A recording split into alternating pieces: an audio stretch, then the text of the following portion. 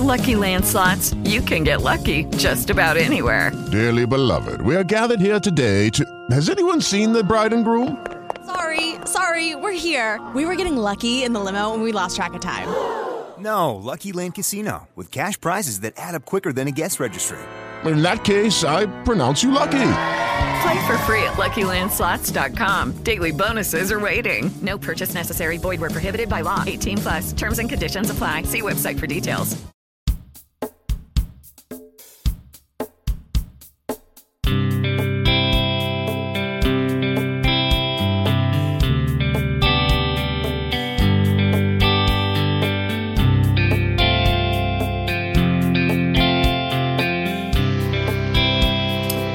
Hello, everyone, and welcome to episode 37 of the Backyard Bench podcast. My name is Matt Harmon. It's a pleasure to talk to you all once again, and today I've got a great guest. And we're getting a house call today because we're going to see how many terrible doctor puns I'm going to make during the show, and I hate puns, actually, so I'm going to try to completely avoid it. But spoiler alert, we are joined by Footballguys' own Dr. Jene Bramel. Jene, how are you doing tonight? I'm doing really well. Thanks for having me on, Matt. It's a show I've enjoyed for a long time now, so I'm pleased to join you. Thanks for having me. Yeah, absolutely. And, this show is all about highlighting different people in the community, finding out how you got into your space and what we can convey to the listeners and maybe new people that are aspiring to get in. And I have a feeling, Jene, that you will provide one of the more unique stories because of your unique position in our community. But before we get to all that, I always start the show asking the same question to the guest. How did you come to fall in love with the game of football, sports, or fantasy, this, that, and the other? Take me through the beginning phases there. Yeah, I think I fell into fantasy football, and I fell into football in general because it certainly wasn't my first love. I was a baseball fan first. I know you'll love to hear that. I was a basketball fan second. And it comes up every time, right? But I think, I think I heard Adam talk about this a little bit, Levitan and some others, where I was kind of a box score guy. I'd wait for the newspaper to get thrown on the porch, and I'd stop doing what I was doing and look at the box scores. When it was raining outside, I'd pull out my baseball cards. I had a transistor radio that would be under my pillow at nighttime. And it all started as a love of baseball. And I think it was a love of storytelling more than anything else. And I grew up in Cincinnati, and I was lucky enough to have two really good baseball announcers. And I would fall asleep to that every night. And the story from, baseball is sort of a slower game. So there was lots of storytelling in between time. And, the baseball gamer stories and the box scores, you could tell yourself a story. So, I had a love of sports. And I think it stemmed from that. The football side of things came a lot later growing up in Cincinnati. The Bengals were okay when I was a kid. I think I was first grade, kindergarten, or first grade during their first Super Bowl trip and closer to seventh or eighth grade during the second. So as I grew up, they were decent. After that, they were not for many, many decades. And I'm sort of a reformed NFL fan where I don't really have allegiance to any particular team at this point. But, there was some football in the background, but I wasn't big enough to play in, for the school that we had. It wasn't really something that drew me. I wasn't really a big fall sport character at all. So I stumbled into football in medical school, and fantasy football is just a way to get a few of the guys together. We started, the school year started in August, and everything was sort of happening around the same time. A few of the guys I was sitting around wanted to get involved in a fantasy football league, and it sort of went from there.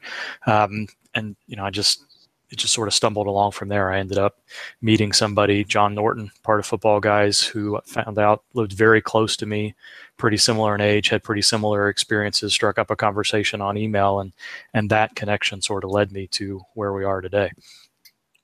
It's so fascinating, the storytelling that you mentioned. And I think I've known this for a while, but it's been abundantly clear to me lately that is such a big reason why I love the game of football, the human element of it. And Alex and I watched All or Nothing last night. And I think it's something like that football culture, sometimes the grittiness that I know Eric Stoner reminds us of a lot on a few podcasts recently that I was listening to, that how that can sometimes be a real macho warlike mentality thing, but also just the camaraderie. And that show really does a good job of reminding you of that. And that gets lost in fantasy football. And it's a part of the reason, I will probably overrate John Brown as a good example for his entire career, not just because his perception's awesome, which it is, but because I like the guy, I like the player, and I don't know him even in the slightest bit, but that human element of it, I think, is really appealing to me. I don't know, so it's good that you brought that up. I think that's ultimately what we're all drawn to about these sorts of things. I've got lots of books behind me. They're probably 70% baseball related, and they're all storytelling. They're anecdotes. They're, all the things that we like about it. And I think, we sort of make fun a little bit of Narrative Street and all of that, but there's something to that. I mean, that's why there is Narrative Street. That's part of what, I'm sure it draws many of us to that, but that's what drew me to sports initially. And like the competitive side of things, it was a way to be active, all of those things. But when it got down to it for me, it was just a love of what was behind the numbers and what was behind what you actually saw happen on the field. Yeah, I mean, just always remembering that these are human subjects is an incredibly important thing. It's something that I always try to remind myself in every player that I study. But just that, and I think, to tie it back to fantasy football, I think one of the reasons that the storytelling and all that really kind of ties back into fantasy is because as fantasy analysts, you kind of stamp yourself to players, and they become your guys, whether they even know you exist in the universe or not. You root for that one player. I mean, there's probably a handful of 10 receivers that I just, and everybody knows mostly who they are, that I root the hell out of, and when they score, I score and I feel it. And so it's even more than just winning fantasy championships. It's more just that human connection that you make with sports is so powerful. I don't know, it's underrated. But Gene, this is normally where I'd ask somebody, in the formulaic part of the podcast, this is normally where I would ask somebody, what was the impetus to cover sports? But I'm gonna swerve with you here a little bit. Obviously, in your real life, not our fake football world, you are you're actually a doctor. That is your job. You're a pediatrician, I believe, right? Correct. Yeah. Mm-hmm. So let's dig into that a little bit. What made Jene Bramel want to become Dr. Jene Bramel? That's a good question. I think as I grew up, the storytelling side of things and the sciencey side of things, I guess, for lack of a better term, I think both of those things were draws to me. I thought about being a writer. I thought about being a sports writer. I thought about doing journalism school. But ultimately, I fell in love with science. But I knew I wanted to work with people. And I enjoyed working with kids. And it was something that was clear to me early on. So once I decided, I tried to keep my options open as long as possible, but it was a clear and continual draw for me that I wanted to work with kids. And I liked the idea of medicine, and I never really strayed from that. There were points in my career where I thought, well, I don't think I really want to do that, or I can't believe I ended up doing this particular side of pediatrics, but I think the draw was continual and strong. And I think I certainly could have ended up doing journalism or writing or something like that. And in a lot of ways, that's, I ended up in both, things that I was really drawn to when I was younger. But I think it was a love of kids. It was a love of, trying to impact them in some way, and I enjoyed the science part of it. So it's not a particularly sexy answer for how I ended up where I was, but I think all those things were draws for me. Yeah, I mean, I imagine that it definitely is kind of you've gotten a little bit of the best of both worlds as the injury guy for Footballguys. Before we dig into that a little bit, do you have any good doctor stories, whether it that you can tell, it wouldn't go beyond the boundaries of things that you can reveal, but whether a good or even maybe a less than positive story or something you could share from that perspective? Because it's interesting to me. It's something that I never considered as a career path. For all of the talk that we just did about storytelling, I don't really see myself as a very good storyteller. Sometimes if something reminds me of a story, I'll, I remember that we did that and we'll talk about that. But I just think in general terms, it's, you kind of bring it back to the human condition again. I think, one of the things that drew me to kids was that I liked dealing with adults better as parents as I did adults. Because most times they will show a little bit more interest in their kids' health maybe than their own. So I think, those sorts of things. And, I've been involved in some tough situations, but there's lots of uplifting situations that I've been a part of as well. So I don't know if there's really one story that comes to mind necessarily, but I think it's, day to day, minute to minute, there's always something happening that surprises you about people, that surprises you about kids. And it's almost always in a positive way. Yeah, it's awesome. I mean, if anybody knows my background, I could probably sit here and rant and rave with you about children's health for a while now. But you could. Yep. We'll save that conversation for now, lest we go too far into my dark fat past. But I think that, so as we said, you kind of have a little bit of the best of both worlds now, Gene, with your place at Footballguys. And if you don't know Gene's work, obviously he is, if you haven't figured out by now, he's the injury expert pretty much at Footballguys. Like anytime there is an injury thing, even before I was writing for Footballguys as a casual observer, it's like, oh, a player's injured. What does Gene have to say about it? And even still now as an analyst, I'm like, well, I got no clue what Sammy Watkins' foot injury means. What did Gene say about it on the Audible? So it's you've carved out like a hell of a niche. But how did you first get hooked up with Footballguys? I tried not to. I really tried not to, because I just didn't know if it was something that would be a fit for me to write regularly. I knew a little bit about football. I had a little bit of knowledge about players, and I didn't start out as injury analyst. I started out as defensive player analyst and defensive football analyst. And, I mentioned John Norton a little bit earlier. I did a little bit of pinch hitting for him and Bob Henry at their website, Red Eye Sports, years and years and years ago. And when John and Bob moved on to Footballguys, over the next 2 or 3 years, they'd ask me from time to time, we'd like you to come on board. I feel like you do pretty good work. Can you come write for us? And I'd look and see, Bob was doing those training camp reports at those times. He's doing all 32 teams by himself. He was writing 2 or 3 articles a week. John was doing the same. I'm thinking, how in the world do you guys do that?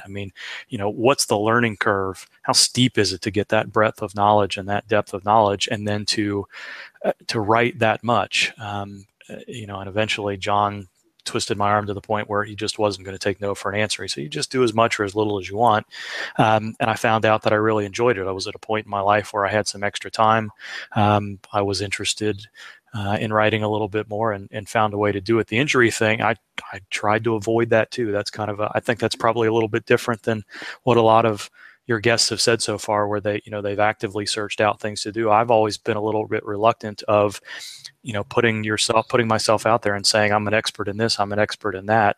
And I don't know if that comes from the medical side of things or not. I think, I'm nervous and careful about any suggestion that I know more than, or that I'm talking more than I actually know, or anything along those lines. So, the injury side started with Ben Roethlisberger's motorcycle accident, and Joe Bryant, Footballguys. We had a little bit of an email string back and forth, and I had commented that it might take this long for him to recover from his fractured jaw, and Joe said, well, can you give me something to put in the email? And we did that, and it went over relatively well. And shortly after that, I said, look, I think you've got a talent for this. Is this something you'd be interested in? I said, well, I'm not an orthopedic surgeon. I don't have a big background in injuries, but I feel like I can talk the lingo a little bit, and maybe we can couch this in. I'm not the orthopedic expert necessarily, but this is what I think the team is really trying to tell us when such and such is going on. And that was before the days of multiple camera angles and HD TV and all those other sorts of things that make our job as injury analysts a little bit easier. But I feel like I tried to resist those things maybe a little bit more than I even should have. And over time, it was just something that I found I enjoyed more and more and kind of grew into. Yeah, that is fascinating. It's a very different perspective. And one thing that you mentioned in your story about Bob Henry and John Norton, talk about like 2 of the best kept secrets of the fantasy industry. I feel like, people that know Footballguys know Bob Henry and John Norton, but that's I know Matt Waldman has taken on more of an objective to push our content out there with the FBG newsletter and everything to more of the mass public and everything. But damn, those guys are good. And I love Bob, especially getting to meet him the last couple of years in Vegas. Like we have an incredible staff there. We are, I think, we are multiple generations into fantasy football writing and sort of internet writing in general. And I think John and Bob would probably be considered, if not in the first generation, right up against that first generation. Both of those guys, I was exposed to them. I don't know, it probably wasn't Prodigy days, but it was definitely AOL days. When I started medical school in '99. And back then, if you wanted some sort of fantasy discussion, it was Fantasy Insights. And there were probably 10 different guys, and included Joe Bryant, that were writing for that particular website. And they all sort of branched out from there. Bob and John opened their own website, and David and Joe had their own sort of thing as well. But those guys from the beginning were people that you would identify as having some of the strongest content in the business. John has been writing his Eyes of the Guru defensive stuff. It always amazes me every time I see this each year, but he starts that series in the summer by telling you how long he's been doing it. This year is the 21st year he's been writing that column, and I think I've probably been reading it since the beginning. So it's a privilege to know these guys, folks that have done it year in, year out, never fallen behind the curve, have kept up from the beginning, and good writers too. So I've been lucky in many regards. I kind of jokingly say that it took a while to bring me into the fold, so to speak, but it was never for a lack of, it was more of a respect and an awe at what guys like that were able to do at the time when you were talking about USA Today waiting once a week, or Pro Football Weekly in their whispers. That was where you would get your information. If you didn't get it from there, you were watching games and coming up with it yourself, pencil and paper and the whole bit. So those guys, all the respect in the world, and it's awesome that we still have so many of those guys out there, not just at Footballguys, but across the industry. Yeah, I can't remember now. I've done so many of these podcasts, I can't remember who else I was talking about this with, but it was one of the recent shows, and just that, and I got that feeling being at Footballguys. When I started there, I think I was 23 or 22 or something, and the first Vegas trip, I'm out there, and I'm like, holy shit, there are so many talented people here that have been doing this for 20 something years. Do I even really belong in this group of people and everything? And it's incredible. I mean, but that just goes to show, and that's what this podcast is all about, is showing how many people have been doing this for so long and building that history of our crazy little world here. It's almost overwhelming to think about. Yeah, it's been overwhelming to me for a long time too. I felt the same way walking into that room the first time, and one of the reasons I'm still around is because of how welcoming that room is, and has been, and always will be. The people that are there, and again, this is not exclusive to Footballguys, as you've shown with this show, is that there are so many good people in the industry, and so many people that support each other, from the first weeks that you come up all the way until now. It's one of the best things about what we do. Yeah, there's no doubt about that. It is. And so I let you get off on a tangent there talking about other people, Gene, but I'm going to get back to you. That was for your I tried. That was for your benefit there, because I like you. But back to you now, Gene. You mentioned kind of that lack of desire to be in the spotlight, I guess, or to have attention brought onto yourself. And I think that listeners to the Audible will probably pick up on that a little bit. But it's such a different perspective, again, from the people that we normally bring on here. Whether it is an attention whore like myself, who just can't help but put himself out there too much, or any of the other people that are, obviously, if you're in this industry, you're willing to welcome a little bit of attention to yourself. But what has that been like, being a bit more of a public figure now?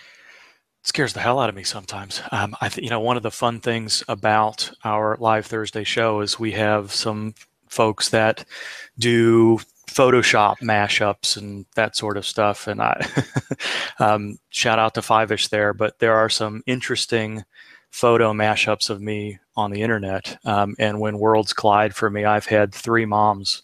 You want to hear a medical story? I've had 3 moms this year alone ask me about the image of Chia Jene that is out there on Google. So if you Google me looking to find out a little bit more about your baby's pediatrician, and you find out that Chia Jene is out there, or Bushwick Gene, or Rock Flag and Eagle Gene, or any of those things, got a little bit of worlds colliding there. But that's beautiful.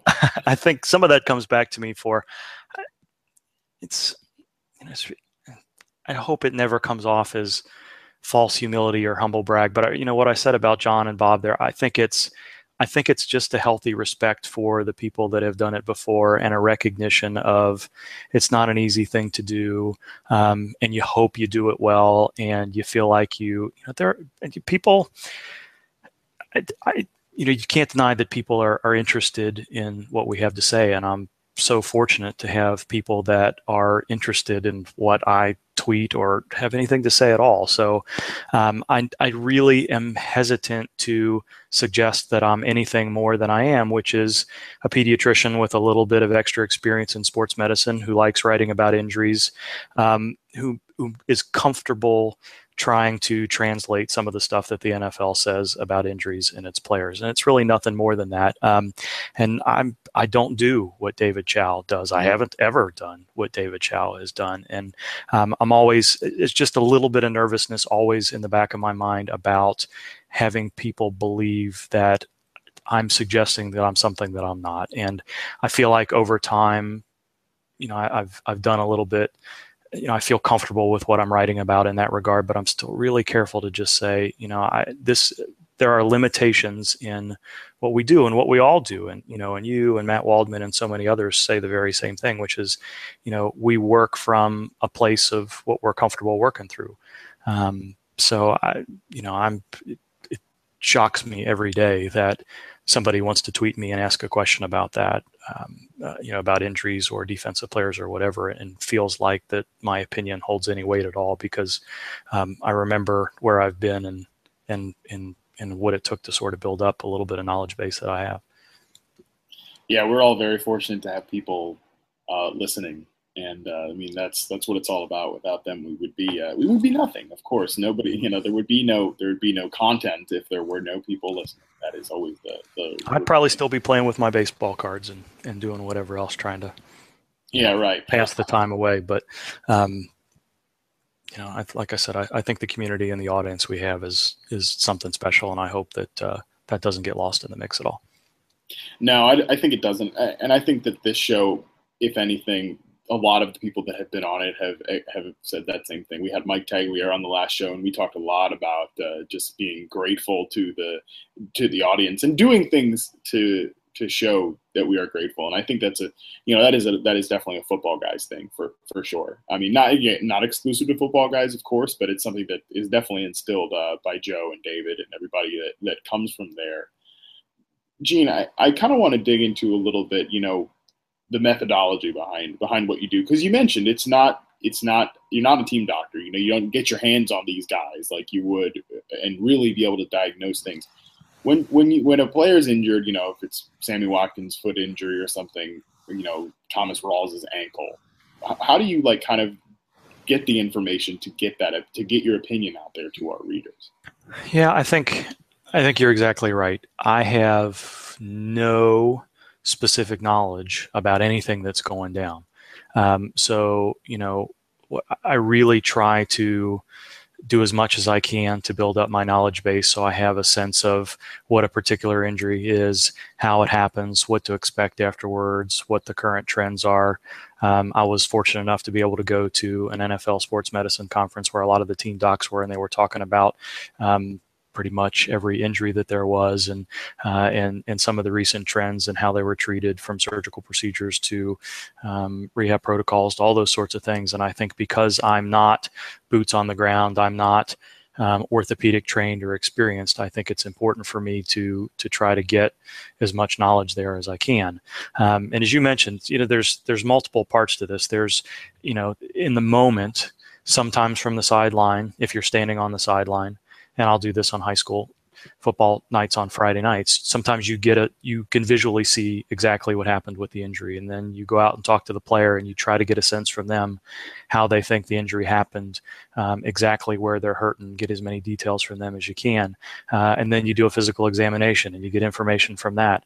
And then oftentimes, certainly in the NFL, but even in the younger age groups as well, there's some sort of imaging study that gets done and follow-up exams. And we don't have any of that. We're lucky with HD cameras and multiple video angles now that oftentimes it's much more often that we do get to see what the injury mechanism was than wasn't. It's rare that there's not an angle where we just don't see something that happened in the pile. It does. But knowing the biomechanics and physics of the human body and how injuries occur, a lot of times we can make a pretty good educated guess for what we think is going on. We're never 100%. Well, I'll just speak for myself. I don't feel like I can ever be 100% accurate on those things because of all the other aspects of injury diagnosis that goes into that. We've gotten exceedingly lucky with Twitter. I think really pushed this, and with the intelligence of the average fan now, knowing and pushing Adam Schefter and Jay Glazer and Ian Rappaport and Tom Pelissero and Jason LaConfora and all of the beat writers, those guys are getting questions and they're mentioned all the time. Well, tell me if it's this grade of strain, or tell me come back in a month or two is not good enough anymore. And it's also no longer good enough to wait until Tuesday or Wednesday to put that information out there. Even as recently as a couple of years ago, we probably wouldn't get much information about a critical injury until Monday afternoon, Tuesday morning. Now, usually before you go to bed on Sunday night, depending on how late you stay up, you know what's going on. So I don't have, you kind of see what's going on with your eyes on the television screen. And then you wait and get a little bit of information based on what the team is telling you and what the beat writers have to say afterwards. And you sort of meld that together.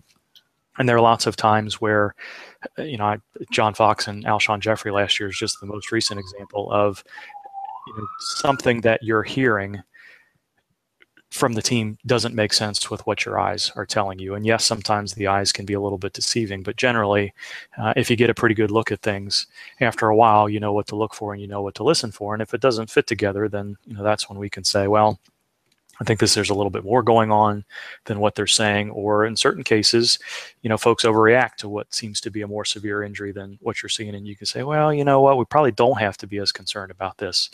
And I think we've been lucky, all of us that do this over the years, that we've gotten more and more information. We were really working with a lot of incomplete information in the past, but I'm feeling like we're getting more and more information.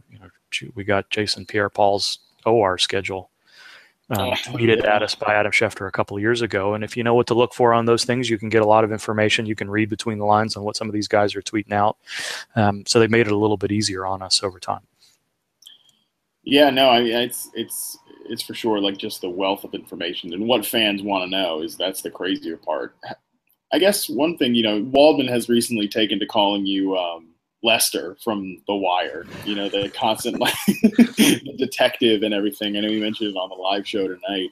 And I guess my question is, like, has there ever been a time where your spidey senses or, were going off like, this isn't right, like kind of like what you mentioned, the team is saying something, and like a specific example of a time when the team is saying something and you were like, wait a second, this isn't right based on just what you see, and you ended up kind of being your instinct or your intuition ended up being correct. Yeah, and I think some of it is, the teams not wanting to completely show their cards, whether it be off season or regular season. But Javid Best always comes to mind to me. When he had been suffering through some of his concussion issues, and the team had said, well, we're still sort of day to day, but we were day to day with it. And he hadn't been cleared for contact many weeks into this. And, the assumption at that point was, well, he could be cleared any day. And you just know that's, there's something fishy about that. Your spidey senses, as I always like to say, tell you that, once you've gone this amount of time without a resolution in your concussion symptoms, there's really no timetable for it. And unfortunately, he was never able to return. John Fox saying that Alshon Jeffrey is still day to day with his hamstring strain 17 to 20 days into his recovery. Well, you're not day to day anymore. I mean, you are in some respect, but you can't say that, that it's a little bit more severe injury at that point. I remember taking a little bit of heat on Teddy Bridgewater when he had a high ankle sprain a few years ago, saying, look, it's going to be really hard for a player to recover from this sort of injury, even a quarterback, even a tough player like Bridgewater, within 4 days for Thursday night football, when the team is saying something differently. So, you have to decide what's the motivation of the player to tell you what he's telling you? What's the motivation of the team to tell you what he's telling you?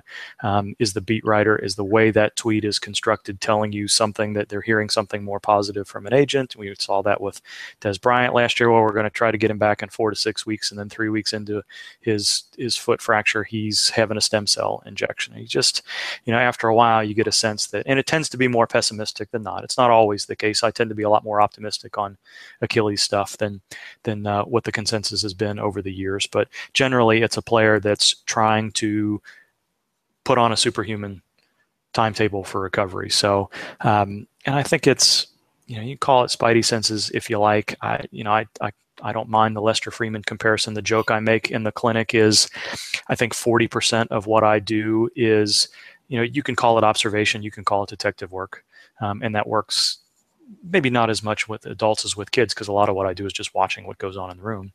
40% sales, because you have to have a way of presenting what you think is happening, whether it be some sort of illness, something in the future for a child, or what I think is happening on the injury side of things. And then 20% knowledge base. And that's probably minimizing all of those things to a certain extent. But yeah, I think especially what we do, because we're working with incomplete information, we're trying to read between the lines. And sometimes it feels like smart, educated guessing. Sometimes it feels like just outright speculation. And I think you have to be careful about how you approach both of those things. And, again, speaking for myself, I try really hard to not speculate, because I think it does a disservice to everyone to put something out there that you hope is correct, but you don't really have a lot of confidence may actually be correct. You think it's probably what's going on, but I don't like to put things out there unless I'm pretty confident in what I'm seeing. And we're still going to be wrong from time to time. I'm certainly going to be wrong. I've been wrong multiple times in the past. But I think, from that detective standpoint, you don't want to, you don't want to put your investigation in ink until you've got a pretty good comfort level with that's what's going to be proven to be true. Yeah, that makes a lot of sense. And kind of circling back to that human behavior thing, so much of what it comes from is deciphering what's the truth. What is this team lying to us? Because heads up, they do lie a lot. And, they don't have any incentive to tell the truth. No, they certainly do not. Right. I mean, you can't necessarily fault them for that. I get grumpy, especially with head injuries, when we see teams distort the truth a little bit and say mild concussion or concussion-related symptoms or the Michael Vick dirt in the eye.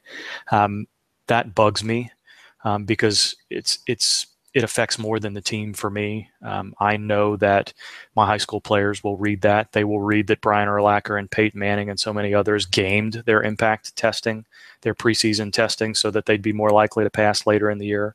Hearing things like what Calvin Johnson has said this week about the number of concussions that were out there and the number of pain killing, all that sort of stuff, that sort of bothers you a little bit. But you have to go back and understand what the motive for the team is. And you hope that they're acting in everyone's best interest, but they're really acting in the best interests of winning. I mean, I don't remember who exactly said winning is a business, but that's part of that detective work there is, you have to discern who's giving you the information and whether or not what they're telling you is more likely to be the truth or not, just based on what purposes it may serve them later. And teams don't have any incentive to tell you the truth. They're not mandated to do anything other than put a body part on the injury report. That's pretty much all they're mandated to do.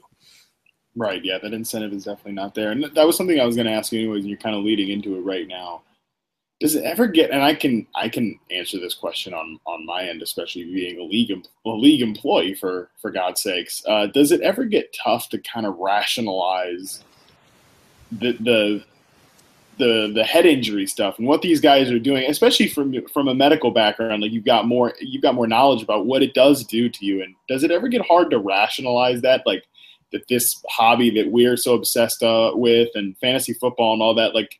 Does it ever get hard to deal with and like kind of come off as almost like callous or something like that? Yep, absolutely. Does it ever cross my mind that I should stop doing what I'm doing because I'm nervous about how head injuries or player safety in general is being treated? Yeah, I guess it probably does, but at least in the NFL, theoretically, we're dealing with adults who you'd like to think are as informed as possible or believe they are as informed as possible. I don't remember what the most recent surveys and studies are, but you survey NFL players and ask, if you knew that this was your risk of head injury and this was your risk of arthritis and this was your risk of joint replacement and this was your risk of whatever, would you do this anyway? Would you do it over again? And so many of them say yes. And then you hear about the frontline pieces and the league of denial and all those things, and maybe players weren't given all of the information about head injuries or Toradol or any number of other things. And you wonder, well, where are we with that? I do think about from time to time, is there anything hypocritical about me standing on the sidelines on Friday evenings supporting high school football when maybe the best equipment isn't there, or you're worried about whether or not players are being treated appropriately? And I always fall back to, I think we are there with the best interests in mind. I don't think there's a specific reason to stop the game of football right now. I don't think it's risen to that level of concern. I think, I'm going off on another tangent here, but the rise of flag football and better equipment and all those sorts of things are going to help. But, at the end of the day, I am watching 14 and 15-year-olds sometimes do a very violent and dangerous situation that may impact them later in life. And I'm mindful of that when I'm there, that, it's somebody needs to advocate for those kids while they're there. But I think about that quite a bit. And I don't think I'm approaching it from a hypocritical spot necessarily, but it does cross my mind that if I'm so concerned about how the league is handling head injuries, or I'm so concerned about the risk of these things later in life, am I doing the right thing by supporting it in any way? Should I be writing about it? Should I be supporting it on the sidelines? And I generally fall back to, I think there's still something to be said for educating folks, whether it's fans in whatever limited way I can, and educating players on the sideline in high school and in my clinic about, this is what you need to be mindful of. This is the risk that you face. And this is what you have to make sure that you're honest about with parents, coaches, teammates, what have you. Yeah, it's a tough thing to ask yourself. And I can imagine, like I said, it's even more so with the medical background. But I think we've gone heavy enough on that topic. We'll swerve off that away, especially if any shadowy league figures are going to enter my apartment and carry me off on a van. That was all me. You just asked the question. Yeah, right. I didn't give an opinion. I didn't say anything. It was the dog. It was always the dog. But Gene, obviously one thing that you're pretty much a pristine example of is somebody that's carved out a niche in the fantasy community in the football world, not just with the medical side of things, but also with, your knowledge of defensive players. Like you mentioned, that's originally what brought you to Footballguys. And, anytime that somebody asks me an IDP question, I always say, I have no damn clue, but here's Jene Bramel's Twitter handle. Ask Gene. Can you kind of speak on the importance of finding that niche, and what is it like having the IDP niche along with the medical niche? Yeah, I'm a big believer in being curious and asking questions wherever that leads you. That led you to reception perception. That led Matt into finding a different way to process rookies. That led all of us. That led Pro Football Focus to do what they're doing now. That's all of the best content came from being curious, and that's. I like the defensive side of the ball. David Fulcher was my favorite football player when I was in grade school and high school, so I naturally gravitated to that side of the ball, and I wanted to know a little bit more about schemes, and I wanted to know how defensive game plans worked and who was more likely to make a play in that regard. And it always just made sense to me, even from the early days of starting to do fantasy leagues, that, why not include defensive players, because they were just as enjoyable for me to watch as anybody else. And although a lot of the NFL statistics, defensive side of the ball, are not official, they're still there and they can be aggregated. And for the most part, you can make the league's best and most dynamic defensive players valuable. And so it was just natural to me to work on the defensive side. And again, just so happened that I grew up 20 minutes away from the only person that was writing any sort of IDP content 20 to 25 years ago. And so I just sort of naturally fell into that. Is it important to find a niche? I don't know if it's as important to find a niche as it's important to find out something that you're naturally curious about, and that you're comfortable going to find the answers to, and you enjoy finding the answers to. So to read about Buddy Ryan's 46 defense, or to figure out how the evolution of the 3-4 defense went from Earhart to Belichick to Wade Phillips to Nolan, and all of that stuff in between. I think ask questions that you're interested in, and then I think that naturally comes out in how you write and what you choose to write. And I got more and more curious about injuries in the same way. Well, does it really make sense that Jason Witten can only be out X amount of weeks after a splenic laceration? Does it why is it that there are so many more Liz Frank injuries and high ankle sprains over the past couple of years? What is it about that?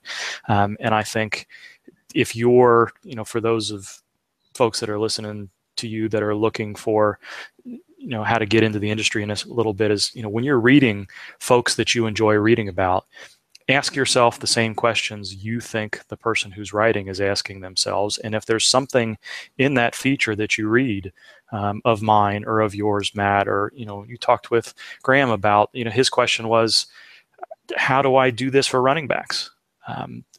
If there's an unanswered question out there, or if there's a question that you don't feel has been answered to your satisfaction, or, a lot of the stuff that we do in the medical world, you would hope that you'd see studies replicating previous studies. There's nothing wrong with trying to replicate and build on what somebody else's already good work has done, because if you come at it from a different perspective, you might stumble onto something that's really important, and that can be your niche. And it doesn't have to be something that nobody else is doing necessarily, but I think the combination of asking questions that maybe not been answered to their fullest degree, and then writing about them well, is what's needed and what's looked upon with a lot of favor in our industry right now. Yeah, totally. I mean, that's what I always tell people when they ask me, well, I know you always say, like, you need to create unique content. You need to have something associated with yourself, and I always say, like, yeah, find the thing that you want to know the answer to, that nobody else is answering, and be the one to answer it. And that's what it was for me with reception perception. It's like, why is nobody quantifying, like, how often, quantifying route running, how often guys are getting open? And well, I guess I'll slaughter my social life and be the one to do it. But we all have something that we give up, I suppose. I think that it's so fascinating just in terms of the niche discussion and everything. But I guess kind of winding down here, and I really appreciate your time for sure. One thing I guess I've been asking people a lot lately, and I'm especially curious to hear your answer on these couple questions. One would be, what do you like? What's next for you, Gene? Obviously, it seems like you hardly want to be hardly wanted to end up in the position that you ended up in. But what do you think comes next for Jene Bramel? Oh, that's a good question. I feel like I always want to get better at whatever I'm doing. On the medical side of things, I think something that's extremely healthy is to be able to say you don't know and be able to recognize that you don't know something. To not know what you don't know is a scary thing to me. And part of the reason whatever reluctance I have about writing what I'm writing and doing what I'm doing is that I don't want to not know what I don't know. So, taking steps to improve that knowledge base, and, I want to find out more about the radio frequency tags and GPS, and that data is going to be released, I would think, at some point over the objections of all of the NFL teams. And how is that going to be used? What might that be able to tell us about injury-prone questions that drive me crazy, as you know? Just to try to expand the knowledge base and to do what we do a little bit better. I would love to find more time to be a little bit better writer. I think we can all improve as writers. I read what Matt writes, Waldman writes, and I read how Chase Stewart weaves his data into a story, and I get a little bit sad that whether it's time or whether it's talent that I need to improve on a little bit, I'd love to be a little bit better writer. So I think those things are things that I'd really like to take a little bit more time and pay a little bit more attention to. Yeah, absolutely. I can attest to always wanting to be a better writer. I mean, I don't know whether I'm a good writer or not, but I know that I'm a natural writer, and just always wanting to improve on that craft is very important to me. And another thing that I've been kind of in my own personal journey, especially now that I'm almost entering year 2 at NFL. Only a couple more days. It's pretty crazy, mind blowing. But anyways, being a part of a team is much more of a thing to me now. I've talked about this, I think, in a few episodes. Like when I started out, and even working at Footballguys for a little bit too, because you're so isolated at a place like that. You're not all together in the same room. I've always had that concept of like the lone wolf or whatever. Like I'm out for me. But now I'm really out for my team at NFL and like going to bat for all of us. But you're part of a pretty knit team there with like the Audible on the Thursday night shows. It's Cecil, it's you, it's Sigmund, and it's Matt. What has that experience been like, kind of growing the show together and working together and building that team? I'm certain that I would not still be doing what I was doing if it wasn't for that group of guys and the community in general, but really that group of guys. Some of the best friendships I've made have been through Footballguys and have grown over time. And I don't think I'd be doing it if it wasn't for them. And it's not just, it's, the 4 of us on the Audible, but we make road trips to the Senior Bowl every year. And we stay at each other's houses when we're in each other's cities. I know you did that with Matt too. It's been such a welcoming group. And again, this is not exclusive to Footballguys. And I would imagine lots of us would feel the same way, that it's the community that draws us, that in lots of ways, I feel like I'm writing for friends. I'm writing for people that I enjoy talking to and spending time with. And that includes people that aren't part of the industry necessarily. But that's part of what draws us back to that. I enjoy reading what you write. I enjoy reading what Matt writes, and so many other people, Evan, and so many other people. And I almost feel like we're just part of each other's lives in some way. And you mentioned being part of a team.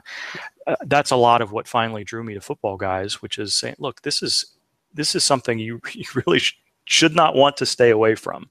This is it's become such an important part of our lives, and it's more than just writing about football. It's a way to do something and experience something that you love in a different way. And, if it weren't for those guys, if it weren't for all of you young pups coming up behind us, pushing us and doing the great work that you guys are doing, I really do strongly believe that that's what our community has always been about. And it's so nice to see the next generations falling. So, I would hope that, when you walked into those rooms and everybody, whether it was every place, I see the same things when I meet the guys at Pro Football Focus and every other places that I've been, that you can see that the way everybody gets along and comes together, it's a pretty special thing.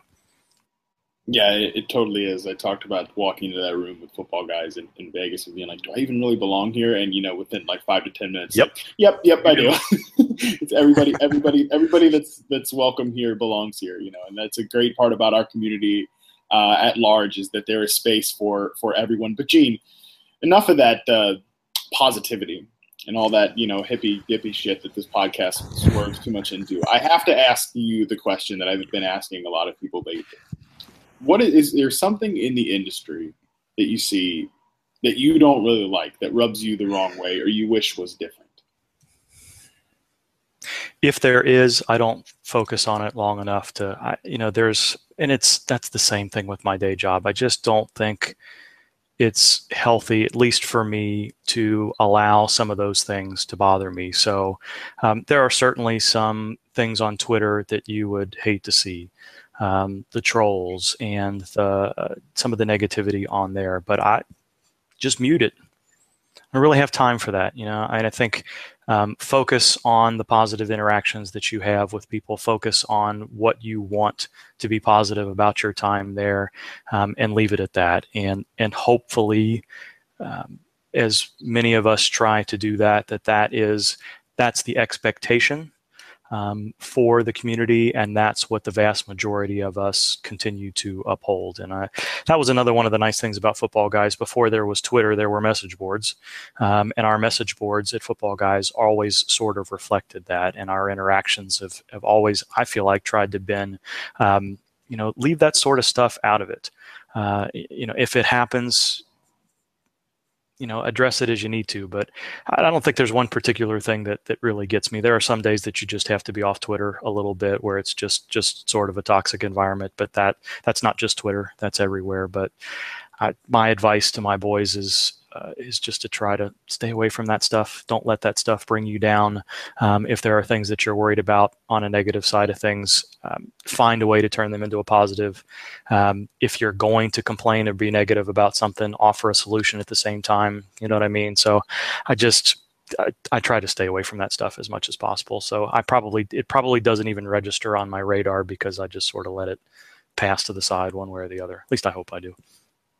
Absolutely. And, that's the best way to approach it. And Gene, I have to say, I think, especially based off your last answer, it's another one of the Audible inside jokes is, that this is, brought to you by Jene Bramel, brought to you by Xanax, and I feel like this whole podcast has been that way, very calm, and maybe it's because we're recording at night, which I don't normally do, but it's been a very, very calm and cerebral podcast, which I have enjoyed. And I've enjoyed this entire recording with you, Gene. I really want to thank you for taking the time to chat with me. But of course, I can't let you out of the show without doing what most guests seem to hate, but I do it anyways because it's my damn show. I always give the guests one last shot at the floor before we get out of here. So, Gene, before we ditch this podcast, the floor is yours.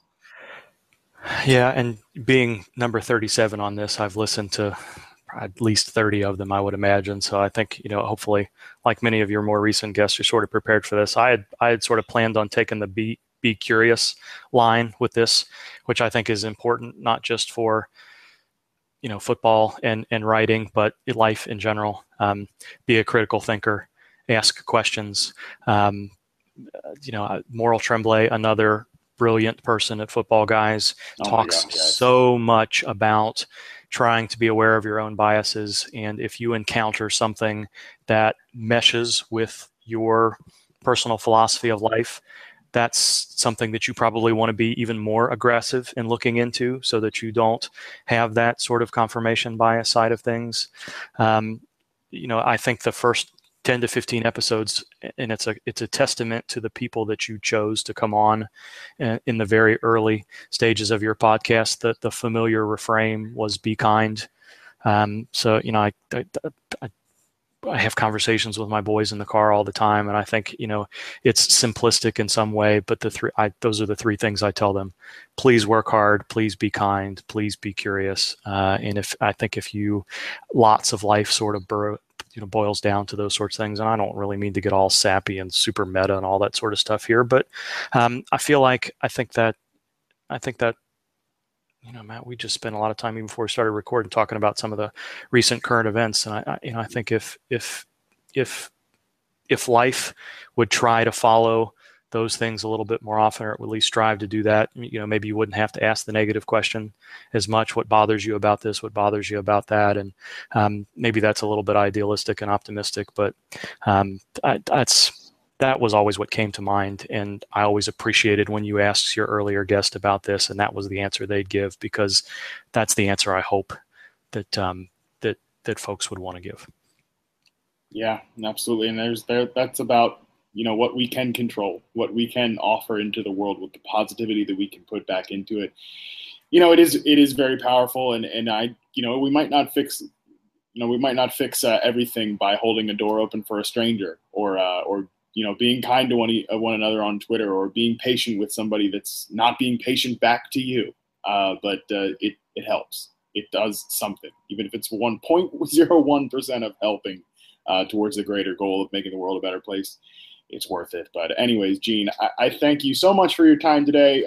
I love Gene, man, and to the listeners, if you couldn't tell, I've been really excited to have him on for a while, and this was a very good episode. Lived up to all my expectations, which is really the only thing that matters. But Gene, again, thank you so much for listening. Thank you so much for coming on the show today, and to all the listeners. Thank you so much for continuing to tune into the podcast. I'm always blown away by the interest from you guys. It's a tremendous experience that you've made it here for me and for all the guests by proxy as well. So if you could continue to listen to the show and share it with your friends, your mom, your dad, your enemies, your dogs. We're all about dogs here on the Backyard Banter podcast. And also continue to rate and review the show on iTunes or Stitcher or what have you. We're going to be coming back with even more guests here towards the end of season 1. And I continue to look forward to sharing those with you. So thank you all so much for listening, and I hope you learned something today.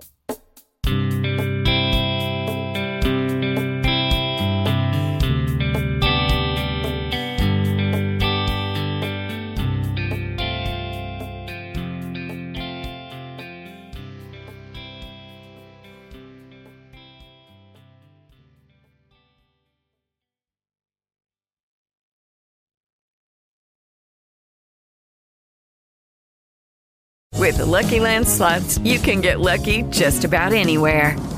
This is your captain speaking. We've got clear runway and the weather's fine, but we're just going to circle up here a while and get lucky. No, nothing like that. It's just these cash prizes add up quick. So I suggest you sit back, keep your tray table upright, and start getting lucky.